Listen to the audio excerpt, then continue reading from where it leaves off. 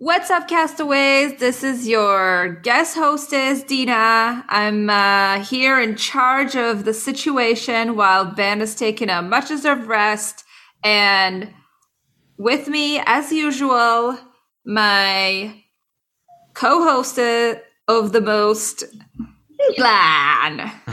All right. Hello. Looking forward for another week of Survivor discussion. What a fun episode we just saw. Poor Daniel. Poor Daniel. I would just like to say, I don't know if our myriad listeners care about this, but we have a Survivor draft. And for the second season in a row, 5 episodes in, 3 of my 4 picks have been eliminated. Perhaps I should have seen it coming with Daniel, but I'm very disappointed. Was Daniel your top pick? He was going to be my top pick. I picked him second in the draft because I knew he wasn't anyone else's top pick. Right. So who was your top pick? My top pick was Omar, who's all I've got going for me now. All right. Omar is looking good, and so is my guest turned into permanent fixture on the podcast, my friend and yours, Julia Maidwald. Hello! I may not have any survivors left in our pool, but I will still have survivor takes left for y'all. Not to brag, guys, but I believe I have all 4 of my survivors left in the pool. I believe I took Marianne, number 1. And then I know for sure I have Roxroy, who I got at the end. Then I believe I also have Lydia and Chanel, who just avoided getting voted out. So look at me. Dina, do you have anyone eliminated? I don't yet, but speaking of Roxroy, let's pick it up with him. He comes back to camp after Swati's voted out, and I guess we got the answer to my question from last week about whether he was actually aware of the vote. And what do you know? Blindside. He did not know. A shockingly good sport, though. He was great. He was thanking everyone for not telling him and just like really admitting that he actually may not have a great social game, which was shockingly self-aware from what I was expecting. Yeah, I was sure he was going to be grumpy about it in the same manner that, if someone didn't build the shelter to his satisfaction, I thought, if the vote did not go to his satisfaction, he would be scoldy, but not at all.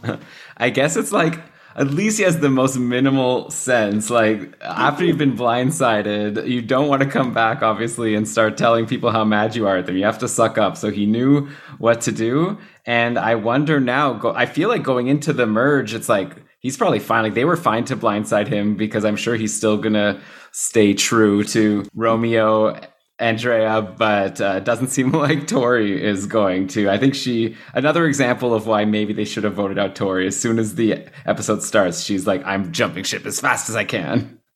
So do you think that Tori is lower on the pecking order than Roxroy with Romeo and Andrea?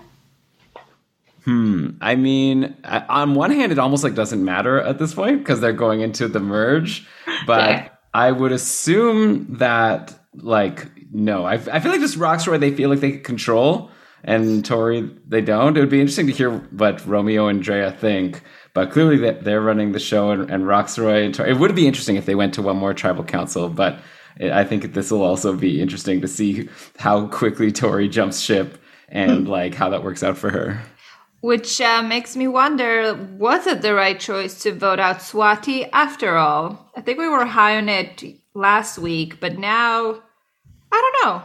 She just seems so annoyed at Rox. It's like if it wasn't for Rox, it almost feels like she may have been like in on this like strong 4 with like a different 4th. Yeah, well, with Swati, maybe. Like, maybe if they would have voted out Roxroy last week, who wasn't really on their radar. But yeah, that would have probably been a really strong 4. I mean, certainly for my draft, not voting out Swati would have been the correct move. But, Tori lives to see another day, Rox lives to see another day, and we'll see how they battle it out. They may come together because, merge time sometimes requires desperate measures. I feel like there's no chance. It seems like Tori hates Roxroy so much. This episode was the first time I was thinking, Tori must be knowingly going for a villain edit. So many of her sound bites are just like mustache twirling, like, I have done this on purpose to be devious. I feel like she must be thinking of how she's going to be edited.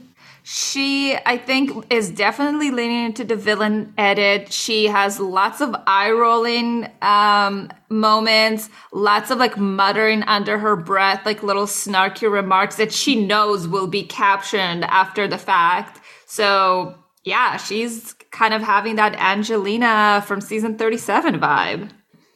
Yeah, I really love Tori on the show. I'm so excited to see what happens with the merge. I feel like she's going to be this like big agent of chaos and just like changing sides every single week. I really hope that she lasts through a couple of votes so we can see all the devious things she comes up with.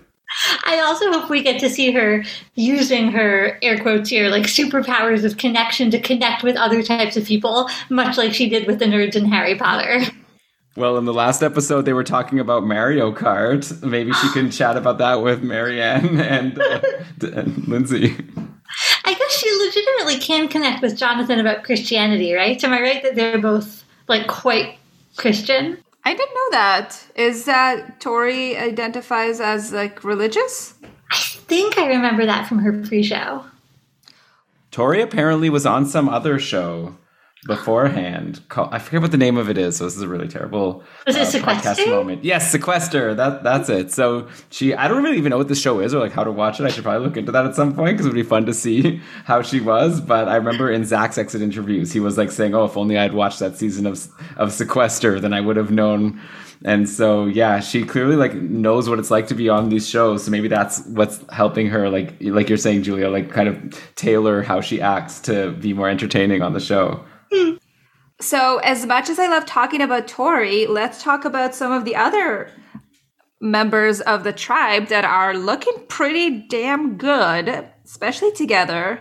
Drea and Romeo. I'm like shipping that friendship so much, like loving that alliance. Romeo's given me like a lot of good confessionals. Drea ends up finding the idol with Romeo's kind of pushing her from behind and coaching her to manifest into her queen pageant self. So what do you guys think about those two? I have to say, I'm a big Romeo fan, but I found it slightly smarmy, the way that he was like, I'm going to coach her up like one of my pageant girls, partially maybe because I'm like slightly prejudiced against the pageant industry, which maybe is not fair, but I sort of felt like I loved them collaborating, I loved them trusting each other and looking together, but I didn't like the take of like, Drea needed your help to find the idol, even if she might have. No, I'm with you. I mean, some of it is also like similar to Tori, right? Like playing up to the camera. I'm sure everyone's talking about their professions and how it relates to how they play Survivor. So you don't know if he was like asked, like, how does being a pageant coach affect your like ability to play Survivor? And he's like, well, I'm going to use it to my advantage and help people and blah, blah, blah. But of course, it would be fun if then, he like turns on Drea. Like, I guess it doesn't seem like we're going in that direction, though. Sounds like he just is a true person that wants to actually work with her and take her to the end. I almost got like, if you'll indulge this reference to a show that shall not be named, but like almost like Littlefinger vibes of sorts. Like he's very much like, I didn't tell Rox because I didn't think I needed to. And now I'm going to make, Drea queen because I can. And so I feel like he's pretty sly and also playing under the radar because no one is bringing up his name like ever. And I'm just really curious to see where his story goes. I know it's really way too early to tell, but say you had a final true Romeo and Drea, who do you think wins? Well, we have to remember that these people haven't seen the last season, so they're probably still under the impression that a woman hasn't won in forever. And if you recall, like last season, that was a big discussion point about how like, obviously like maybe they wouldn't have voted for Heather. Like it seemed like no one really respected her, but it seemed like, all else equal. Like Drea seems like a really good player. So unless Romeo did something like really phenomenal, like had like a Tony game, I think Drea would have the edge because she's like clearly a good player. And also like a woman hasn't won in so long that I feel like that would put it over the top. Yeah, Drea's Survivor rich right now with her amulet, her idol and her extra vote. And finally, the long-awaited spoiler has been resolved. She has the potato phrase. So I guess we'll never know why we saw Tori reading it. And then there was like another clip with apparently Marianne's voice superimposed on it. So it's all very confusing, but I'm just so happy it's over and we don't need to be spoiled any further on who gets to stay or who gets to go in the game. Yeah, that was clearly just production messing with us somewhat, I guess, by making it look like Tori found it in that season preview.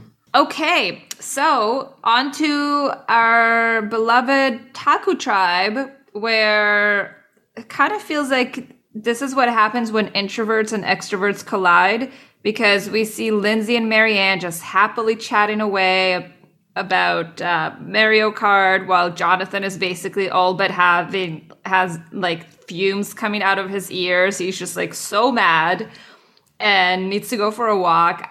I find this like very entertaining. Like I just love their little, almost like sibling kind of annoyances and just like little kind of bickering that they're having. It's just like, I'm really enjoying that tribe. I go back and forth on Jonathan. I feel like I still have some of my like pre-show bias floating around of like, that's not the type of player that I think is like the platonic ideal of a perfect winner. And so I'm always like, I think I'm more suspicious of him than I need to be.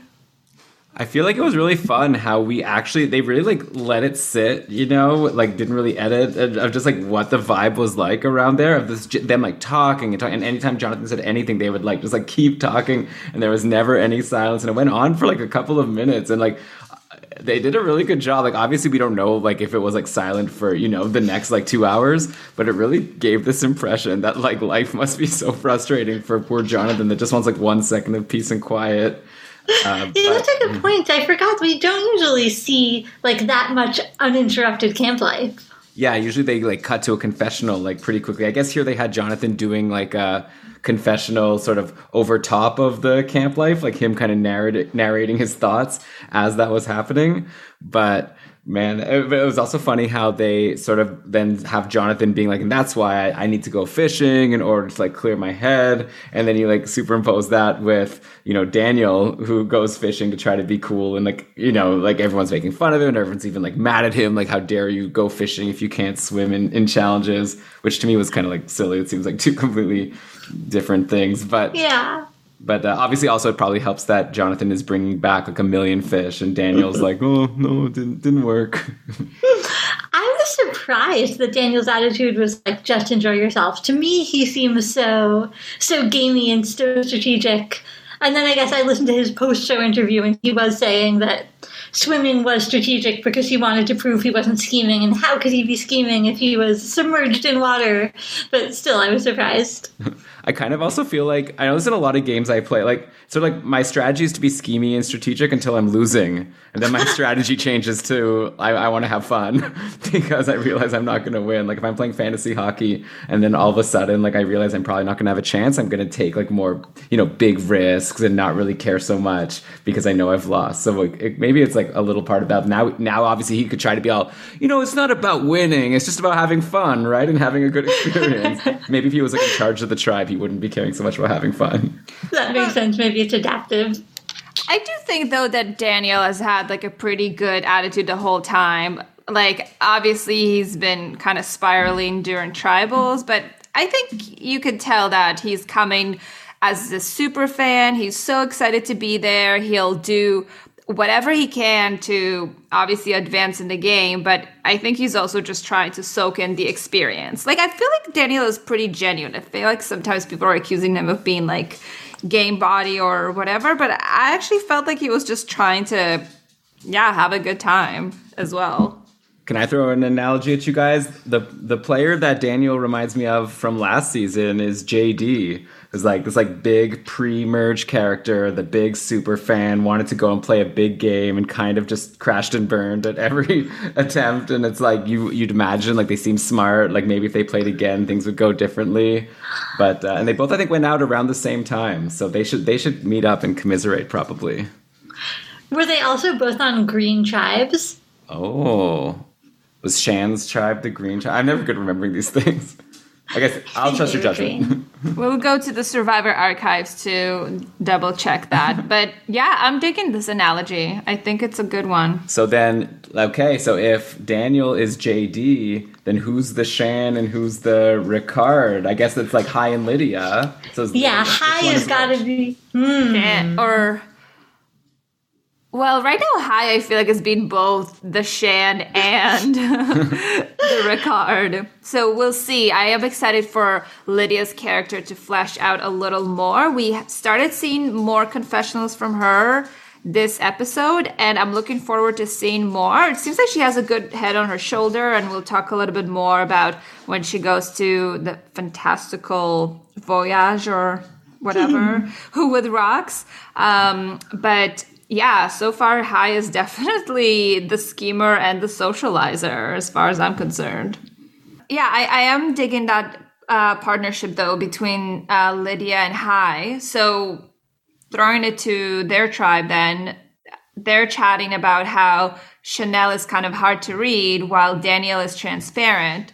So, which kind of actually reminds me of this dichotomy between Swati and Tori, and how they ended up voting Swati out because she just seemed like less, sort of more of a blind side that she was actually scheming, while Tori was like evident the whole time. Yeah.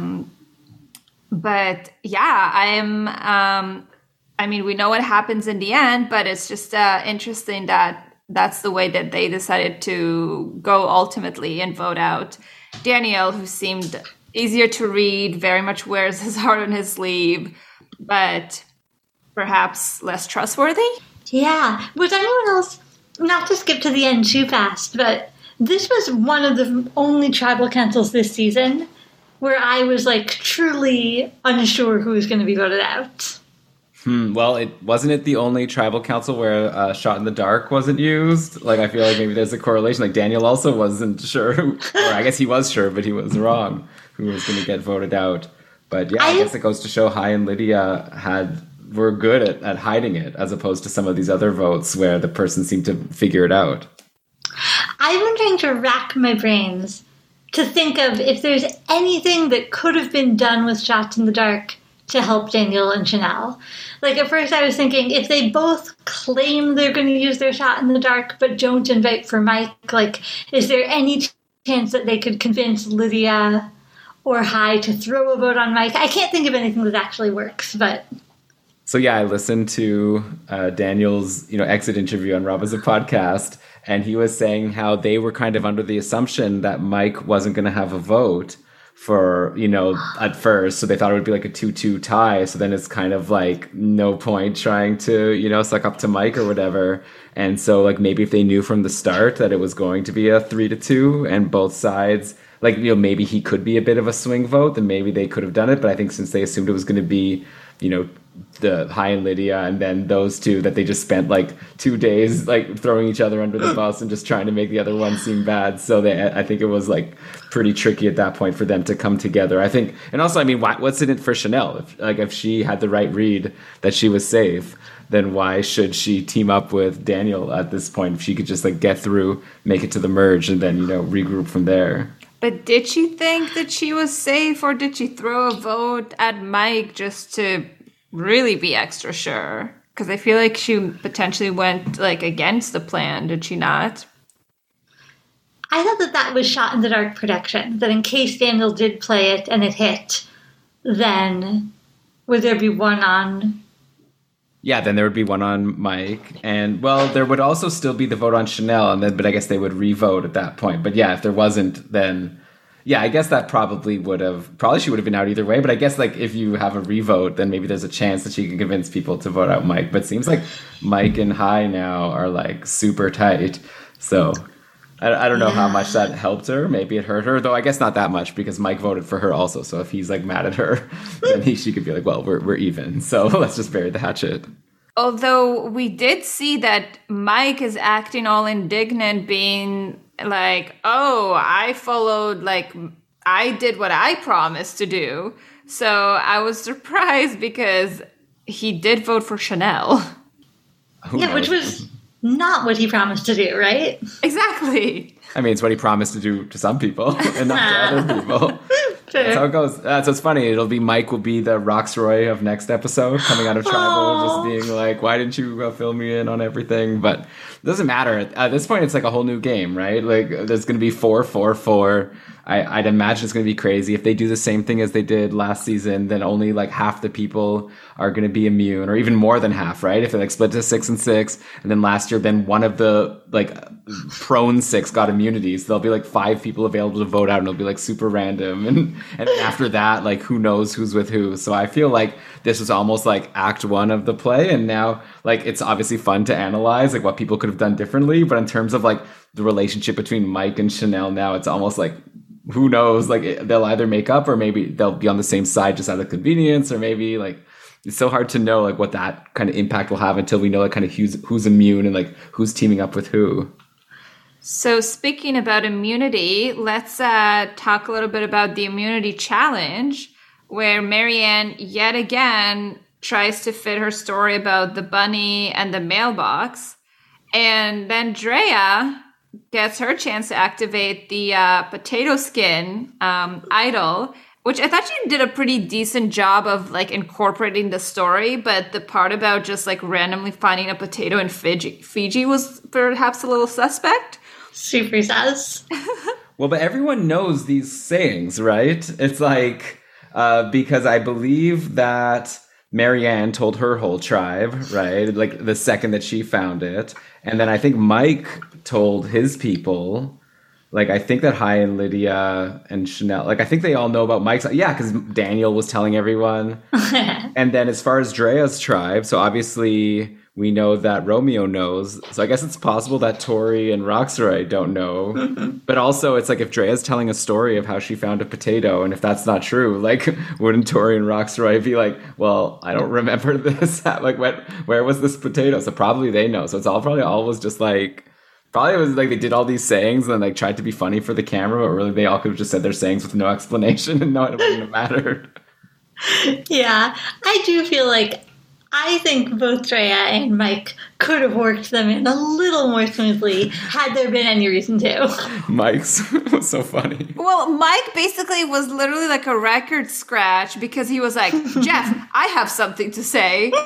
And then he just like plunges into this whole story. It's like, if you were just going to interrupt the whole kind of flow of banter to like say your thing, then just say it. You don't need to then be like, I was a coach of soccer, and this is what happened. It's like, you can just say it, man. Yeah, this is also kind of like reminiscent of last season, right? Because remember on the time when they all activated their idols, it was like the 2 people like said theirs, and then like out of nowhere, Nasir was just like, I'm as surprised as a goat on AstroTurf or whatever it was. And it was sort of also just kind of like, like you know that meme, like nobody, and then Nasir saying like, I'm as confused. And here it was also the same. It was just like Mike randomly, like you're saying, Dina, like this record scratch, like, Jeff, soccer, you know, nothing makes me cry like soccer. And it's just like, and then but then he had to go on and explain it, and then the show like sort of just edited around it of like people giving confessionals about why they're happy that they got their idols, while Mike is still, I guess, trying to justify why he said this thing about how soccer is a beautiful game. I wonder. I'd like to see the supercut of his whole like explanation of the story of the kids he works with and how soccer makes him cry. I'm sure it was very long. Oh no! What's longer, that or Christian? In that challenge, talking about, talking Reuben sandwiches. Yeah. Arguably similar. Do we think that Survivor has now sort of gone as far as they can go with silly phrases because henceforth all the players will have seen the silly phrases? And if so, do we think they're going to graduate to like other weird things you have to do before challenges to signal that you have one? I wonder if they'll have like some body comedy or something, like they have to incorporate some specific sequence of movements or something, because I agree, the phrases probably have played themselves out at this point, but yeah, nothing to stop them from keep accelerating the ridiculousness, maybe leading into more of like Big Brother territory. You have to go wearing a giant banana hat. No one will notice. You must wear your banana hat until they show up with their cherry hat. Well, what do you guys think? Like, do you like this phrase thing? Like, are you happy that that was on the show? I kind of enjoyed it, but also I feel like it would be getting really old if it just, like, was the same again next season. Yeah, I agree on both counts. Yeah, it's almost becoming, like, dad joke level if, like, they keep doing it, you know? It's like, all right. Well, I guess now the fun thing will be if people are on watch for people saying these phrases, but the phrases like aren't a thing anymore. And now people are getting accused of like having idols because they said just weird things. That could be a fun evolution of how this goes. Yeah, I do like that. I also think I would like it more if they were better at it. Like, I mean, it is funny when they, like, just do it out of nowhere like a record scratch, but also, like, if they were consistently, like, working them in masterfully, I think that would be fun. What if it was more like Wheel of Fortune? You know how it's like when they go to solve the puzzle, unless you say it perfectly, you know, it doesn't count? Like, what if, like, it was like you get one shot, and if you mess it up, you know, then, like, you lose your vote forever, whatever punishment they want to give. Because it's like, I think even Drea didn't say it exactly right. Mike definitely said it exactly right. He, like, just belted it, you know. Might be fun to, like, have some stakes there. But probably not, actually. That would be really stupid. I'm just joking around. I'm absolutely okay to retire this idea. But I did want to loop back to Mike's decision to activate his vote. I guess it ended up being a pretty tight split. But what do you think? Any incentive in not saying it and keeping it a secret? I think it might have been why. I mean, who's to say? Watching the edit, we know that we weren't shown anything to show us that Mike was in danger. But I guess, what do you think? What's the likelihood? It sounds like Chanel and Daniel weren't even thinking about trying to get Hai and Lydia to turn on Mike. Yeah, I think it was maybe just Mike. You know, like, also it's like, what's the downside exactly? Like, people know he has it. But, like, if he really wants, you know, they know that someone on that tribe has it, right? Like, the other tribes know about the existence of this. And it's like, if Mike really wants people to not know who has it, he could always give it away to someone and they can do, like, a switcheroo like they've done in, you know, other seasons. Like, last season with Xander and the whole thing of giving it away for one vote. And so, I mean... What was the downside? Like, I would just say it. Like, otherwise you might go to the tribal council and anything could happen. And it's like, I feel like it doesn't matter. Like, if I had it, I would definitely have said the phrase once I knew that it's going to guarantee me an idol and to have my vote back. And I guess if by saying it, you give them their idols, you let there be a small chance that one of them will use their idols this vote, and therefore that idol won't be around at the merge. Okay, I like that. Yeah, that's I like 100% Mike wasn't thinking that, but I think like, it is a smart thing. Yeah, but speaking of the outcome of the challenge, in terms of, obviously Mike had no way of knowing who will win and who will go to tribal, but it does end up being his team that loses the immunity challenge, although we saw Omar struggling with the ropes quite a bit, and somehow Jonathan still clinches the win, just barely, but, you know, second place. This man is just, I don't know, he's a big threat. Really putting himself out there. I actually thought it was really nice, the way Lindsay was sort of talking Omar through it. I thought that was like a nice supportive teammate move. Yeah, I feel like I agree. Like, it didn't seem like any of them were like actually annoyed at Omar. Like, obviously if they would have lost, they wouldn't have been happy, but also it did seem from the edit that they're like pretty annoyed at Marianne. So I'll bet you it wouldn't have been that big a deal. But it's nice, I guess, to have this insurance that even if you suck at your part of the challenge, you have another person on your tribe that will just carry you through anyways. And I would be really annoyed if I was the other tribes, that it's like, even when they struggled so much, you still can't beat them. Well, I guess one of the tribes did. Tori's tribe did, but not Mike's tribe. But alas, yeah, Jonathan is very good. I guess we like drooled all over Jonathan last week, so like we're out now of platitudes to say about Jonathan. But yeah, he's very good at challenges, and it's going to be so interesting now to see when they get to this merge next week if he's going to be like just target number one or who's going to go with who. Okay, here's a thought. I feel like people have been talking about like Tyson and how Tyson won Blood versus Water because he got injured and everyone knew he was a physical threat, but then they stopped worrying. Would you ever, if you're Jonathan, actually injure yourself on purpose at like a key strategic point after the merge so people won't view you as a threat? Like, I guess you're at risk of getting pulled from the game. Like, I guess it really depends. You have to like injure yourself not enough to get pulled, but enough that people think you're, I don't know. I guess you could just stub your toe really badly, but maybe that could even get infected. I don't know. Jonathan could do no wrong, so I'm sure he'd figure out how to like accomplish this, but I feel like I would just mess it up and end up like needing to be evacuated in 5 seconds. I don't think Jonathan is doing any such thing. Like, the man is like a competition beast. Like, we heard the confessionals about his dad making him run up and down mountains. So I don't think he has a bone in him of like throwing a challenge or pretending to be injured or any of that stuff. But it may play to his advantage to kind of show himself not to be as good at the individual immunity challenges, but at the same time that just puts him at a greater risk of being voted out first if he doesn't clinch that win. So it's a toughie. Yeah, exactly. Like, would you really like throw a challenge if you're him? I guess luckily the first challenge, if it's like last season, it's a team challenge still, so obviously his side's gonna win. We'll see if they do the whole reverse the time thing so that actually then he is like, then he might be out. Well, then he still has a chance to win the individual one, and we'll see that again. That might be like a balance thing that he's not as good. Or I think last season, wasn't it with his feet, like Ricard like had to lift things. So who knows if Jonathan, I mean probably he is, but like maybe that's, I'm sure his feet are perfect. But yeah, I think that he'll probably, if they don't do the reverse time thing, which I feel like they really shouldn't because that was ridiculous, then he'll just lead his team to win. He'll get one vote through, and then I guess hopefully he could figure something out, because yeah, I like Dina said, like maybe he could try not to win, but then he's like very at risk right away. Do you guys want to do an over-under on how many individual immunity wins Jonathan will have? Okay. I want to say 1. Okay, I'm going to take an over on that. I'm going to take the under. Because I think that he's going to win that team one, and then maybe he's like out the next week. I don't know. One is a good pick because I feel it's like, how many in a row can he win?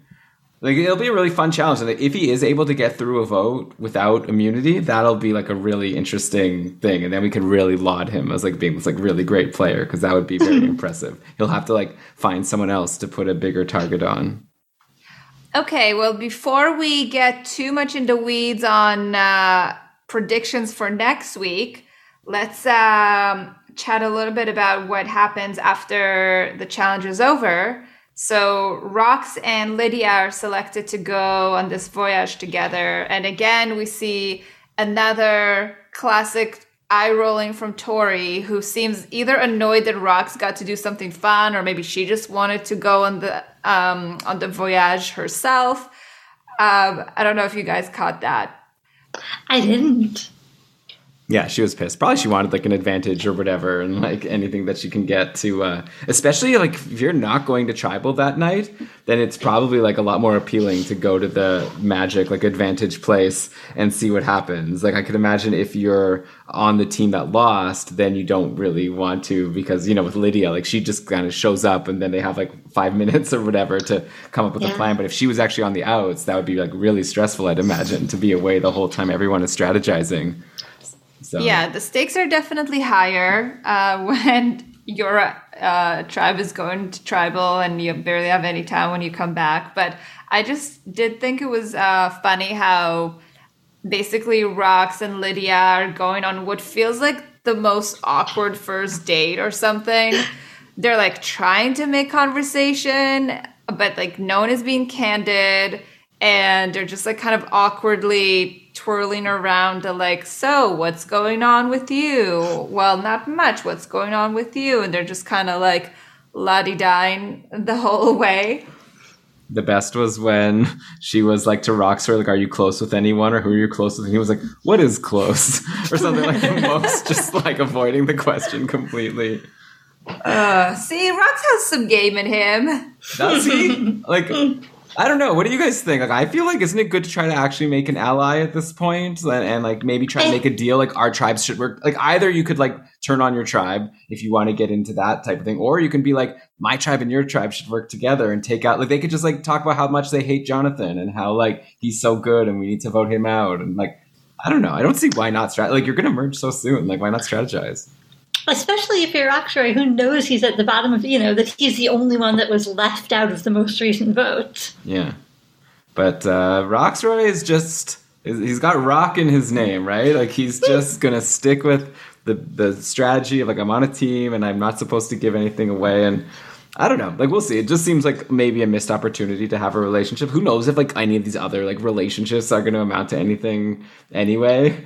Like, I guess, like, the interesting thing from one of the times that still hasn't, how, like, Chanel lost her vote, and then, like, so also that means Omar lost his vote. So I wonder how that'll play out, and if, like, their good relationship is going to end up turning them into enemies because Omar's going to be so mad that she betrayed him, or maybe, like, they could use this information that he doesn't have a vote to do something. So there's, like, Roxroy and Lydia can't be annoyed at anything. Like, they just sort of, like, both played it super safe. They also, like, protected their votes, so that's also just, like, kept super safe. Wait, but Omar gets his vote back at the merge, does he not? I thought that he risked his vote, which means the next tribal council he goes to, he doesn't have a vote. Yeah, that was my understanding too. Yeah. Oh, so he doesn't even know. He doesn't even know. That's the crazy thing. At this point, the only person who knows is Chanel and maybe, like, the people on her tribe. If she told them, he doesn't even know. And Omar's got to be so confident that he has an extra vote as opposed to no vote, because it is insane that Chanel risked her vote. Yeah. What if it actually turns out long term that move that we all, like, mocked Chanel for, and we're like, what a terrible move. What if that ends up being, like, the game winning move? Like, it's gonna be, like, Chanel voted out or something, but then, like, because Omar doesn't have a vote, like, that turns the tides and, like, changes the whole course of the season. And Chanel wins. She's like, the turning point for me was when I risked my vote. It worked out so perfectly. I mean, it's possible, right? That would be so exciting to watch. I would be extremely irritating if she claimed credit for it, because I still feel like that move was incomprehensible, but it would be exciting. Yeah, too bad she doesn't have a confessional. Like, I'm risking my vote not because I think it's going to help me. I'm doing it to hurt Omar. And just, like, that'd be wild. No one's done that yet. Like, I feel like that'll be a fun, like, next thing if they continue to this island. Like, they, last season they actually used to talk when they were up there of, like, okay, I'm going to protect, you're going to risk. They kind of, like, strategize. This season they always are just like, let's see what happens. I don't know. Yeah. But, like, it would be fun if, like, someone said, like, okay, I'm going to, protect so you can risk and you can get it. And then, like, risk even though they know that it's, like, mutual destruction. That would be, like, a fun strategy. Yeah. Your relationship with that person then is sort of burned unless you think you can really play dumb. Maybe you do that if you're with Jonathan and, like, you're really trying to make sure he'll be out at the merge. So it's like, you don't care about burning your relationship. You're trying to take out a big threat by taking away his vote. Yeah, that's true. That feels like a Tori type move. Yeah. Like, I can see her leading into that. Tori would do it with Roxroy, for sure. She would lose her vote to take away his. She could. She totally would. It's interesting. I feel like I've heard some, like, chatter about why are people risking things for extra votes? Extra votes are meaningless. But I feel like the extra votes actually are going to be useful going into a 4-4-4 merge. Yeah, that is a good opportunity to really create some marginal sort of advantage between, different fractions. Because it's like, we assume that all 4 teams are just going to, all 3 teams of 4 are going to come together, and then 2 are going to gang up against 1. But seeing how some of these relationships are working out, like between Tori and Rox, and maybe Jonathan, might be a free agent if he's feeling like everyone is out to get him. It's a very interesting situation. I don't think one that we've seen before, where all 3 tribes are coming in completely on an even playing field. Except, of course, Omar doesn't have his vote. Oh, no. Well, yes, can we do a quick recap of who has extra votes? We know Omar doesn't have a vote. And Marianne has an extra, and Drea has an extra, and I believe that's it. Okay. And then there's also the amulets, let's not forget. Right. But they're not teaming up, right? Well, hold on. So there's Lindsay, Hai, and Drea have the amulet that they can combine, or the power shifts every time one of them is voted out. Yeah, I would imagine going into the merge. I mean, tell me if you disagree, Dina. Like, I feel like going to the merge, they're probably not coming together for an extra vote. That seems like that'd be cool, but I don't know. I feel like that's more of like a longer term thing where once one of them gets voted out, then maybe the remaining two discuss it. It seems just so unlikely that the three of them will all be on the same page. It also seems like all three of them are kind of in good spots right now. Like Drea has a strong alliance with Romeo, and I think she's feeling pretty good about Rox. And then Hai is like really has like a strong hand that he's playing right now. Lindsay seems good also. So honestly, I don't think any one of them is going to want to give something up to kind of come together necessarily. It could be a binding, maybe a way for two of them to bond together and turn on the third person and kind of have rile the troops behind sort of that strategy. But I guess if you're one of them and you're really worried that this thing has a target on your back, like you think the other two are going to target you to make the advantage more powerful, like I could see Drea just saying like, sure, let's use this on Tori, or Hai saying, sure, let's use it on Chanel. Like just like saying like, let's all just team up and use this extra vote, just vote for someone, like just to like get it out of the way. Yeah, to offer up the person on your own tribe that you are the most wary of, as a gesture of good faith. I like that, because also I guess there's this whole information, right, of like who has, like the fact that these three have it. That means that maybe you could like say, like if you're Drea, you can go to like the people on, I don't know, Hai's tribe and be like, did you know that Hai has this thing and he didn't tell you, and like try to make like the tribe like turn on each other like as a bargaining chip when you're trying to like, so. I mean, I think it's a pretty cool twist. It's hard to, like, know. Like, we've never seen it, right? To know how it's going to play out. I just feel like it's just unlikely that's going to play out the way that you're saying, Julia. Like, they're just going to, like, use it. I feel like I like more Dina's idea. Oh, I must say, I like it. Like, I feel like it's more realistic. Dina's idea of, like, two of them team up and, like, target the other one so they can have, like, the more powerful power. But, okay, so you were saying that we have, like, so... Basically, the tribe with Jonathan, they're like lost a vote and they have a vote, like Marianne. And so they kind of cancel each other out. They've got their 4. And then it's just Drea with an extra vote on her tribe. Okay. All right. I wonder if that'll come into play like on this like first vote. But again, we don't even know who's going to be eligible to be voted out on that first vote. So it's really hard. It's not going to be like this like 4-4-4. But before we jump into speculations about next week, let's chat about what happened in this week when Rox comes back and it's Daniel and Chanel. They want to have some one-on-one quality time with all the other folks. I'm sorry, and I mentioned Rox. It's Lydia who's back to that tribe. And it's time for Daniel and Chanel to have their one-on-one time with all their tribe members to kind of plead their case and see who will get away with not being voted out. And so Julia, like you were saying before, I kind of also felt the same way, that I didn't necessarily know who was going to be voted out. I actually kind of thought it was Chanel, but it did end up being Daniel, and he did try his best during Tribal to kind of make this like personal plea to Mike, saying how they'll be friends forever until one of them dies, which is probably Mike, and goes in all this like doom and gloom. Daniel just like has this thing where he like can't stop talking. He'll just like keep sort of digging himself into a hole, whether he's trying to say something wholesome and nice or just like, trying to explain or like rationalize his actions that are not the most rational. So I'm enjoying his like little rants, so I will miss him. Me too. I like Daniel a lot.